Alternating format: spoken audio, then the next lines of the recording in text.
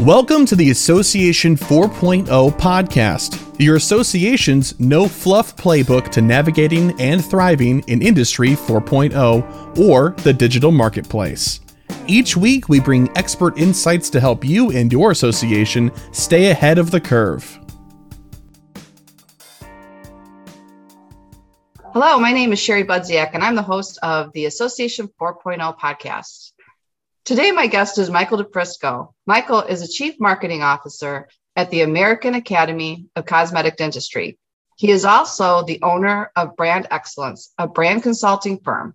Michael has more than 30 years of experience in helping businesses connect to their target audience, and he's participated in numerous organizational and brand assessments. Welcome, Michael. Thanks so much for joining me today. I'm really excited to talk with you. Well, thanks for having me, Sherry. Appreciate it. So tell our audience a little bit more about yourself and your current professional responsibilities. Sure. Well, I've been in association world really for most of my professional career. So I kind of went from, designer to creative director to then marketing director to chief marketing officer. So my career kind of progressed like that. I started actually in associations with Ducks Unlimited there in suburban Chicago. And then I went to the Experimental Aircraft Association up in Oshkosh, Wisconsin. Oh, yeah. And I'm currently with the American Academy of Cosmetic Dentistry, like you said. So those are the three associations that I spent most of my career in. And one time I was speaking and somebody said, so let me get this straight. You went from duck wings to airplane wings to bite wings. And I went, actually, yeah, that's what I've done. So now I stole that and I use that sometimes. So. That's pretty good. That's pretty good. So I'm Chief Marketing Officer now at AACD, and I like to think that I play a key role in driving strategy. I mean, I like to make sure that I really fully understand the market and the member. I work hard, I think, to create a unique point of view that will hopefully influence beliefs and behaviors and create demand for our offerings. I mean, it's not just about lead generation, but it's about creating demand for what we do. So, and then as you mentioned in the intro, in my spare time, I enjoy consulting on brand strategy and corporate identity. That's just kind of my passion. So I really do enjoy that. That's great. So, we've talked before, and I want to have you talk a little bit more about the hands-on at home project that was developed for AACD during the pandemic. Yeah. So one of the things that makes AACD different when we have our live events, our annual conference, is our hands-on workshops. Mm-hmm. So other organizations and private educators have hands-on workshops, but we do it like a little bit differently, and we have more of them. So there's more opportunity for attendees to really get their hands dirty, to spend time with the instructor, the educator, to learn new techniques, experiment with new materials and methods. But as everybody knows, when you have to cancel 2 annual events in a row because of the pandemic, well, what do you do, right? So we thought about it and we developed a virtual hands-on at home offering. And what was kind of neat about it was that the revenue comes from 2 different sources: the sponsoring entity, who is sponsoring the workshop and providing the attendees with the materials. And then we charge the attendees, AACD members, a nominal fee to actually be one of the people that gets to participate. And of course, attendance was limited so that there could be good instructor, to student ratio. And they were popular enough during the test that it's now an ongoing offering to kind of take the place of, what happens in those other 11 months when we're not having an annual scientific session. Yeah. So hands-on at home kind of, it started out as kind of a Band-Aid because we were missing our annual meeting, but it turned into a persistent offering that we're pretty happy with. Yeah, well, I think that's great because I think a lot of us saw that we could do things remote that would really stick, because not everybody can make it also at a date at an annual meeting, right? Or make it to that location, or there's things that just happen that now we've got offerings that can reach those that can't be in person. So Yeah. that's great. Great point. Yeah. So talk to me a little bit about the changes that you guys made to your accreditation program. Sure. So again, this was kind of, I suppose you could say this was kind of driven by the pandemic as well, but we were looking for ways to help our members who are in the process of accreditation, members in the process, we call them MIPs, to help them kind of get through the process a little more quickly and smartly, because our accredited members and our fellows are our best members. They're the ones who are our best ambassadors, and they're the ones who have the clinical skills to really give their patients, outstanding, long-lasting results. So we want more of them. They're stickier members, right? Their retention rate is much higher than a general member. So we want to shepherd them in as many ways as we can to get through the process. And one of the things that a member dentist or a laboratory technician has to do is pass a number of case types. And so we developed a new offering recently called ACE Your Case. And ACE is kind of an acronym for Accreditation Case Examiners. And one of the examiners will get on a Zoom, meeting. And again, attendance is limited. And they'll walk you through kind of the success principles of passing a case type. So if you're stuck on case type 2, you'd want to go to that ACE Your Case to kind of learn the tips and tricks to pass that case. And what was really kind of neat about that one, when we launched it, we weren't sure how our members would accept this new idea.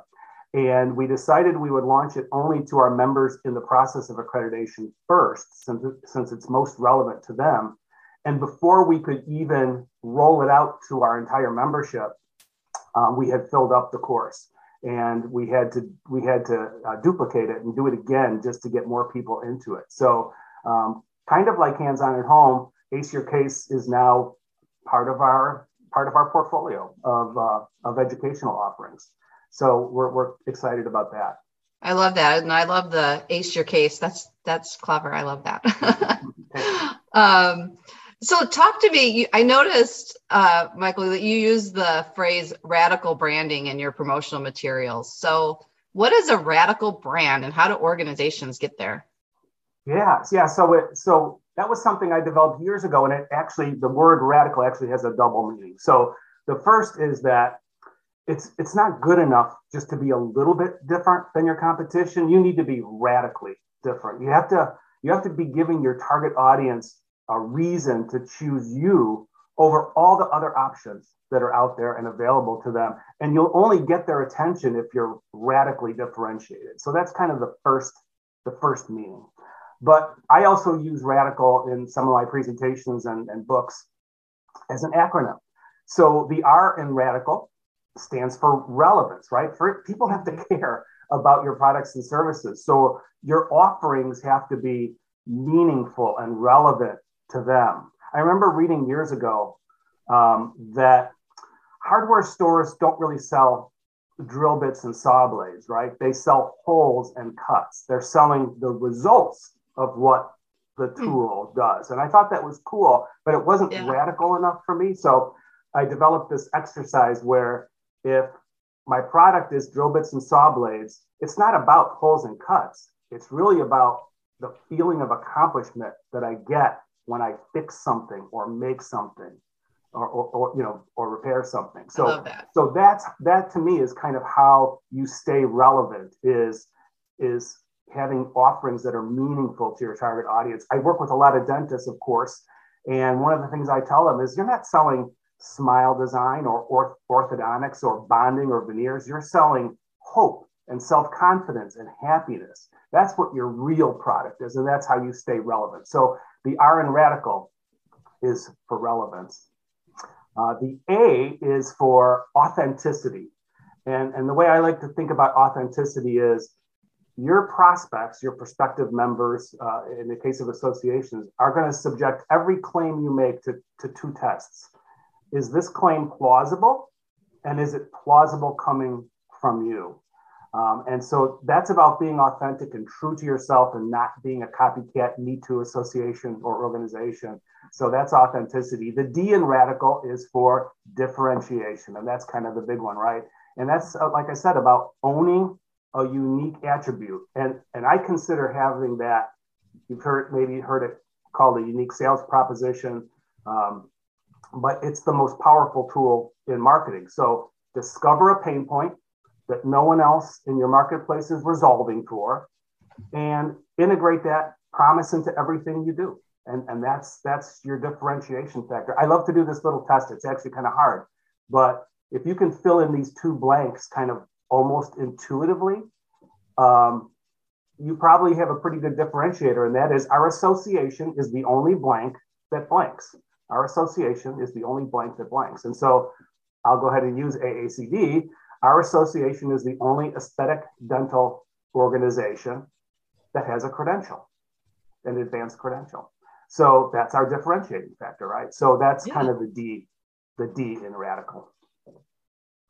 The I in radical is for iconic, and that's just the visuals. So not just your logo, but other visual elements of your brand, the imagery that you use, the colors, the typography, right? Visuals have an emotional power that words alone don't.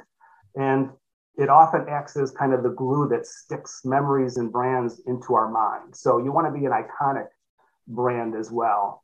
The C in radical is making sure that it's actually 3 C's, Sherry, making sure that your character, your conduct, and your conversation are all in alignment. So your character, who you are, what you stand for, your conduct, how you act, how you and your leadership and your staff acts, and your conversation, what you say in the marketplace, in your marketing, in your social spaces, they all need to be in alignment. Otherwise, you'll be a confusing kind of schizophrenic brand. So character, conduct, and conversation in alignment is the C. The A in radical is the second A is for audience. So think about who your best fit members are. Who is your association designed to serve? And here's where I like to share kind of the positioning paradox, because it's so counterintuitive that people get confused when they hear it. But the narrower your association's focus is, the wider your message can actually spread. And it's kind of the opposite of all things to all people. So what's that narrow message that you can be about, that differentiator, so that your target audience can grab that and claim it, and embrace it.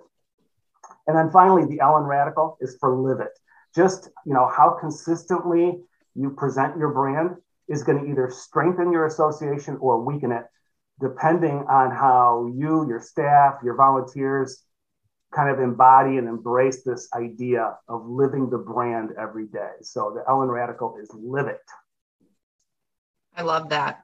You've given me some inspiration already. I took a couple notes here. I'm like, this is great.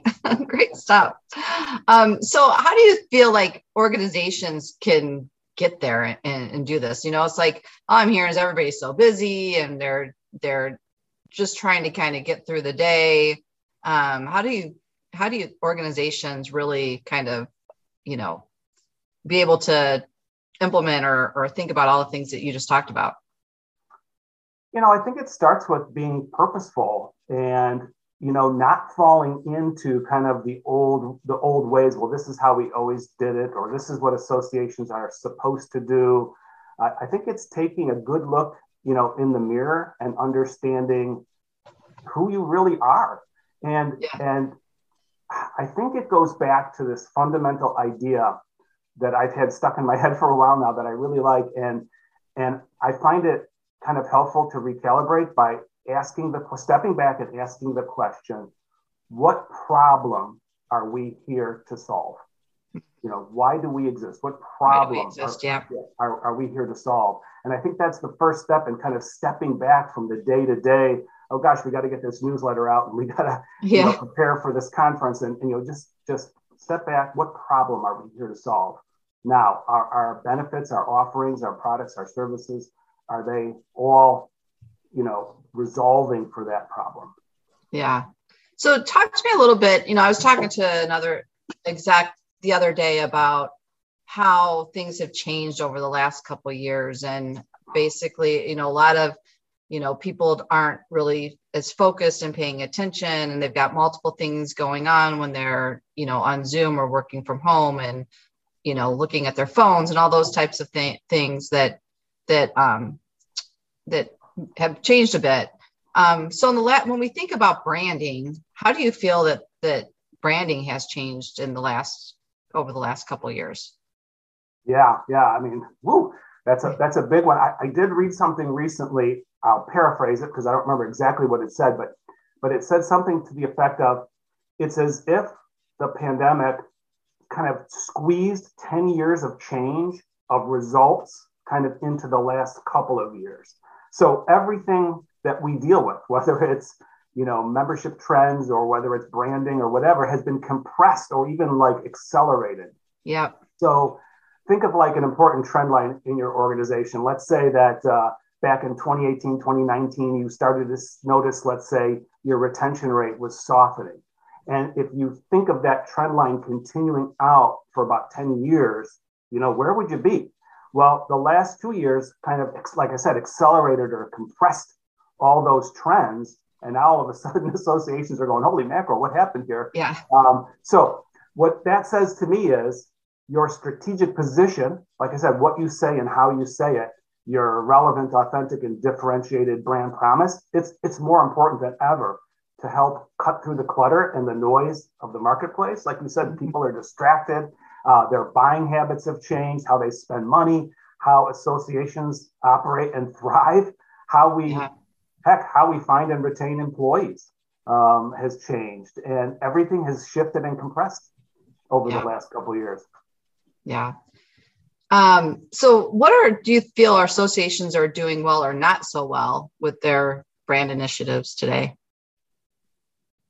Yeah, I think that it falls into, at least in my reading and kind of observing laterally, other dental organizations, let's say, it's the difference between organizations that are comfortable being kind of a Me Too organization, doing all the normal things associations are supposed to do. They might be living in the past, might be focused on celebrating milestones or anniversaries or whatever. They could have we've always done it this way mentality, like I said. But when we think about true member needs, we got to remember that often prospects are unable to determine value, right? So we get stuck using outdated communication styles. We carry around an outdated brand. And think about these upcoming generations, these young people, they're asking fundamental questions like, what the heck's an association? Yeah. Why would I want to join something?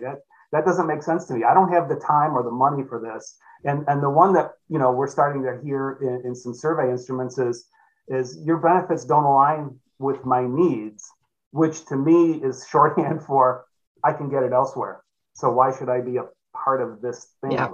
So I think that's where associations might fall or trip, is getting hung up in those areas. And like I said, maybe going back to this question of what problem are we here to solve and how can we help, those people?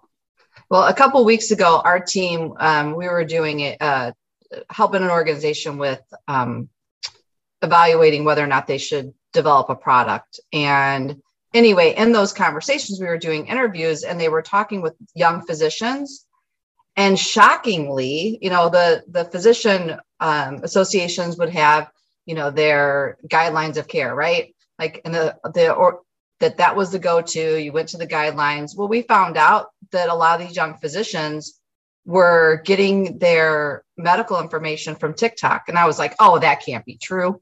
I was like, that cannot be true. Well, I'm following them now. And I'm learning to be a doctor from TikTok. No, don't put me in any operating room. But I'm, it is that it's fascinating just to see the changes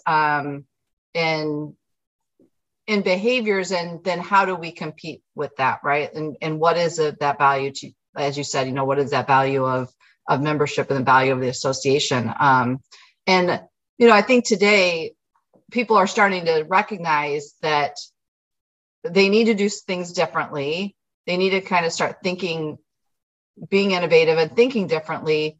But sometimes organizations, when they're having problems, they just say, we're going to just rebrand. Like, we're going to rebrand, we're going to change our messaging. And, I guess I want to hear kind of your feedback on, what's the right time to rebrand? What do you get out of a rebrand initiative? And maybe even if that's the right solution. Yeah, that's a great question. I do hear that quite a bit in my work, but it reminds me of this conversation I had with an association executive pretty recently. And she said that in a survey that they had done, their members said that, I think it was an attitude and awareness survey, but said that their members perceive the organization as cutting edge, high performance, innovative. They were using attributes like that. But their logo, which I refer to as kind of the doorway to the brand, and even their overall look and feel, like their website and their imagery, it did not reflect cutting edge, high performance, innovative at all. So, it was dated, it was old fashioned, and that was kind of a wake up call to them to say, hey, we're not aligned with what people perceive us as. So listen to the voice of your member. What attributes do they think of when they visualize your organization, and are those aligned, with your current brand? So what I hear a lot in my consulting is people want to rebrand because they want to shake off an old image, like I just said, when they want to tap into a new demographic, when they're shifting or changing their position in the marketplace, give new life to like outdated branding, kind of just refresh, and when they need to evolve to stay relevant. So I think those are the reasons that I hear most often. And again, we're not talking about just a logo refresh here. Right. It digs much deeper into who your organization serves, what you stand for, your competitive advantage, your marketplace positioning, which is always done against the competition. If they're zigging, you need to zag. And then all that groundwork is most often followed by an update to the corporate mark and other, key visuals. But it's not just about let's freshen up our logo and call it a rebrand. That's just a logo design. Yeah. So what do you think that leaders can do to create a strong brand identity? Yeah. Here's one way that I like to look at it is all brands need good parents. And that's because, especially in association world, it's the people who shape the association and kind of carry the core values and the culture. So when you think of, the executive director, the staff, volunteer leadership, all of their values are the association's values, no matter what the mission statement might say, right? So your association brand really can only be as strong as the weakest personal point in the organization. And that's why back to the radical branding construct, the L at the end stands for live the brand every day in everything you do and say. And hey, that's a rhyme, and I might have to use that. Live the brand every day in everything you do and say. Look at that.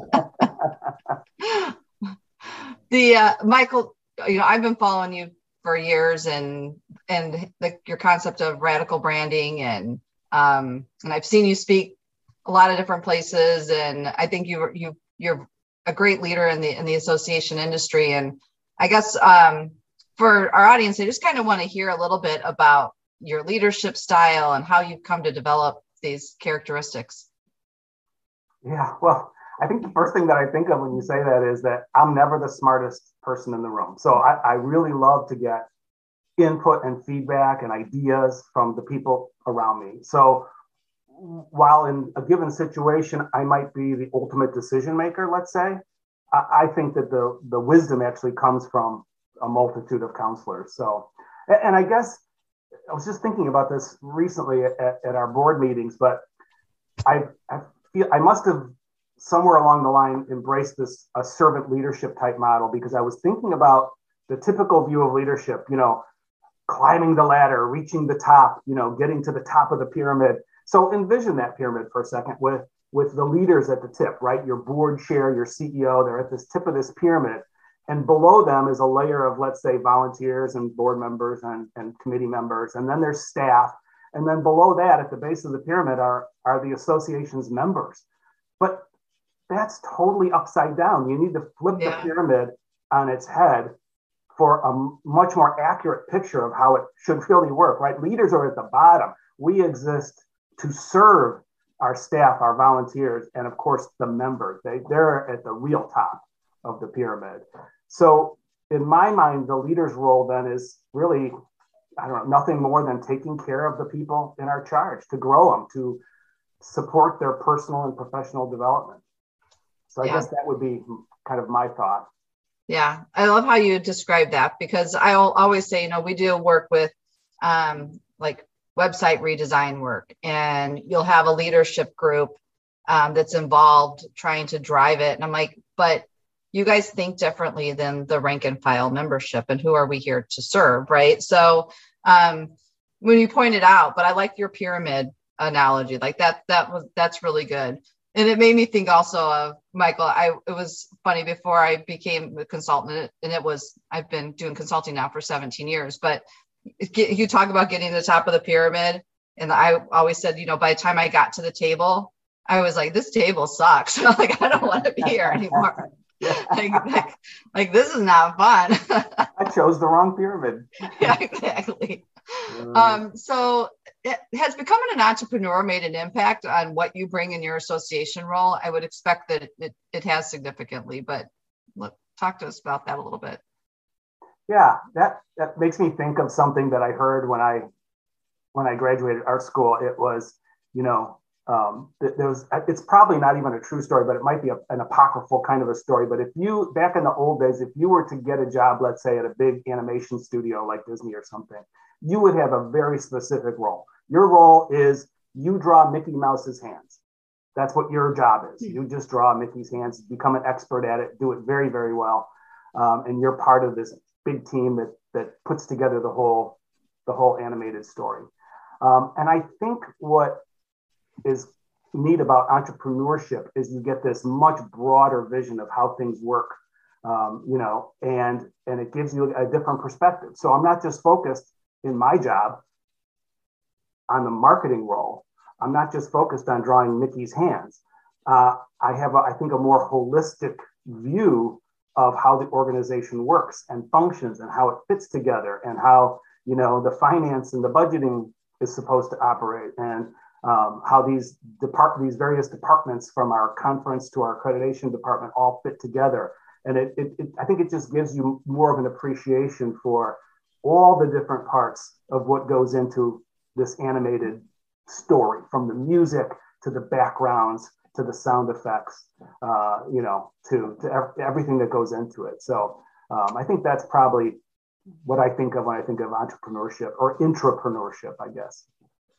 That's great. That also just reminded me of when I worked at the association. I was responsible for business development, and my boss, who's still a really good friend of mine, I used to always hassle him because he was a CFO. And I said, Tom, I make the money. I don't count the money.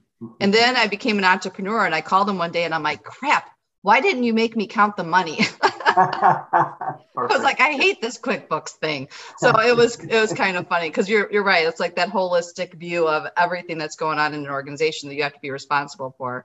That's great.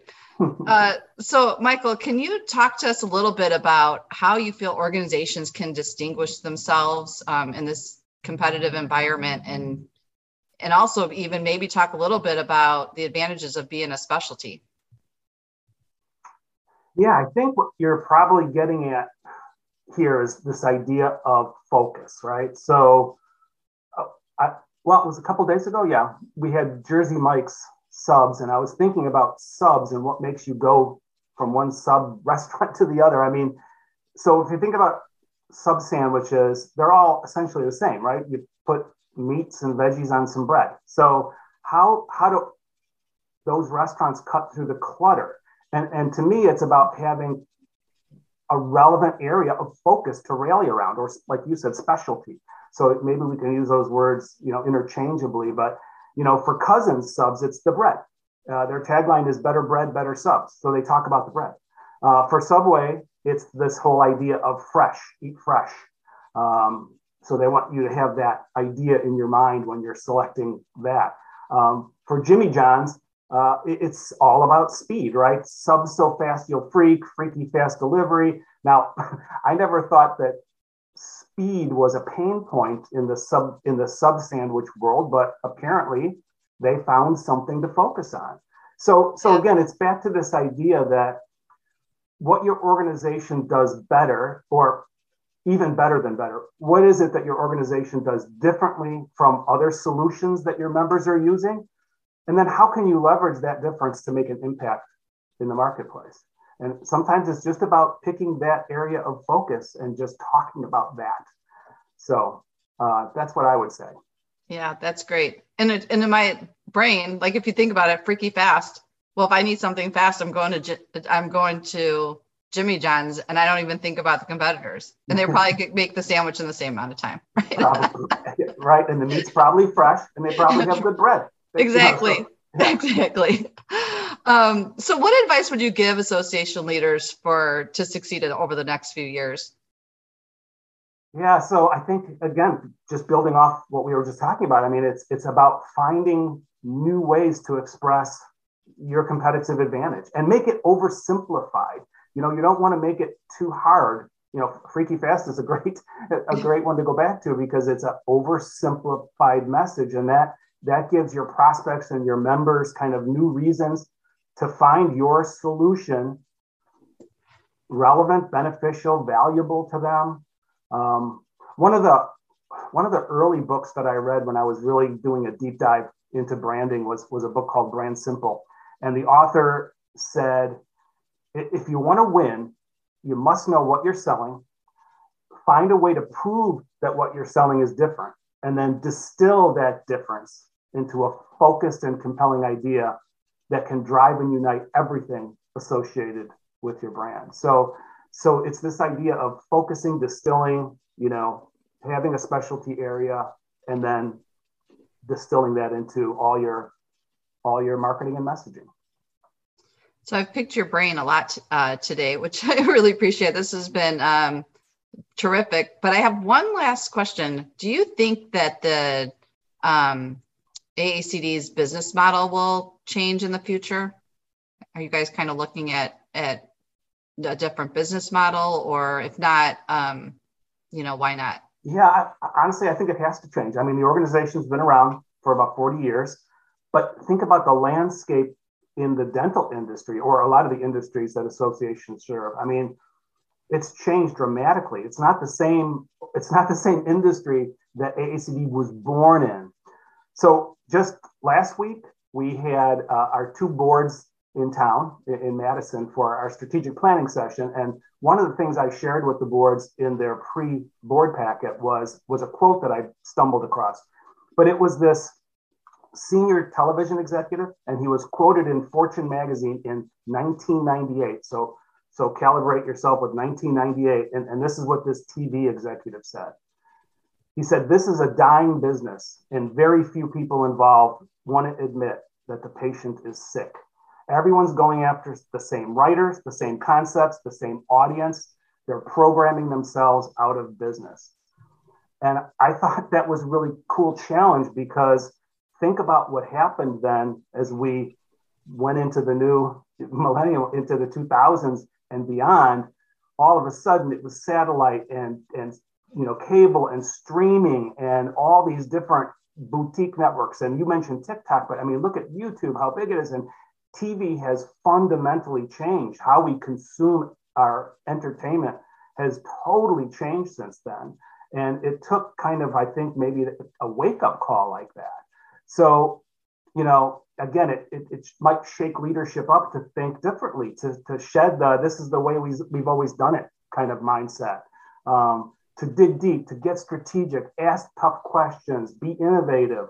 So it was a really great double board meeting and strategic planning session. And I think the board's prepared to do that. So we might be looking at some really exciting changes over the next couple of years. Yeah, that is exciting. We have our, I know you just spoke at our innovation summit, which we really appreciated, and that was great. And we have our Solutions Day that is coming up in September, and our headliner is going to be Tiffany Hayes from the Country Music Association. And she was talking to us about how radio is going to be going away, kind of the same thing, and how they're kind of helping their members, and they're looking at what the future looks like over the next 10 years. And you don't really that's not top of mind for me to think, but then you take a step back and you're like, well, yeah, if you look at the younger generations or even us, we're not necessarily getting our music through radio anymore, right? And so how does that change? But I think that the point is as you said, in every industry, those things are happening. And sometimes some of these industries, people are paying attention and need to look at, how do they help their members and how do they change their business models to help their members. And other organizations don't take that pause to say, what is changing in our environment and what do we need to be, looking at. So I think that is a really important point. Yeah, exactly. Good. So, well, thank you so much for your great advice today. Your ideas and perspectives on how marketing and branding has changed so quickly is a terrific to have this update on from you today. And we appreciate our listeners tuning in and hope you enjoyed the episode. Thank you. Thanks so much.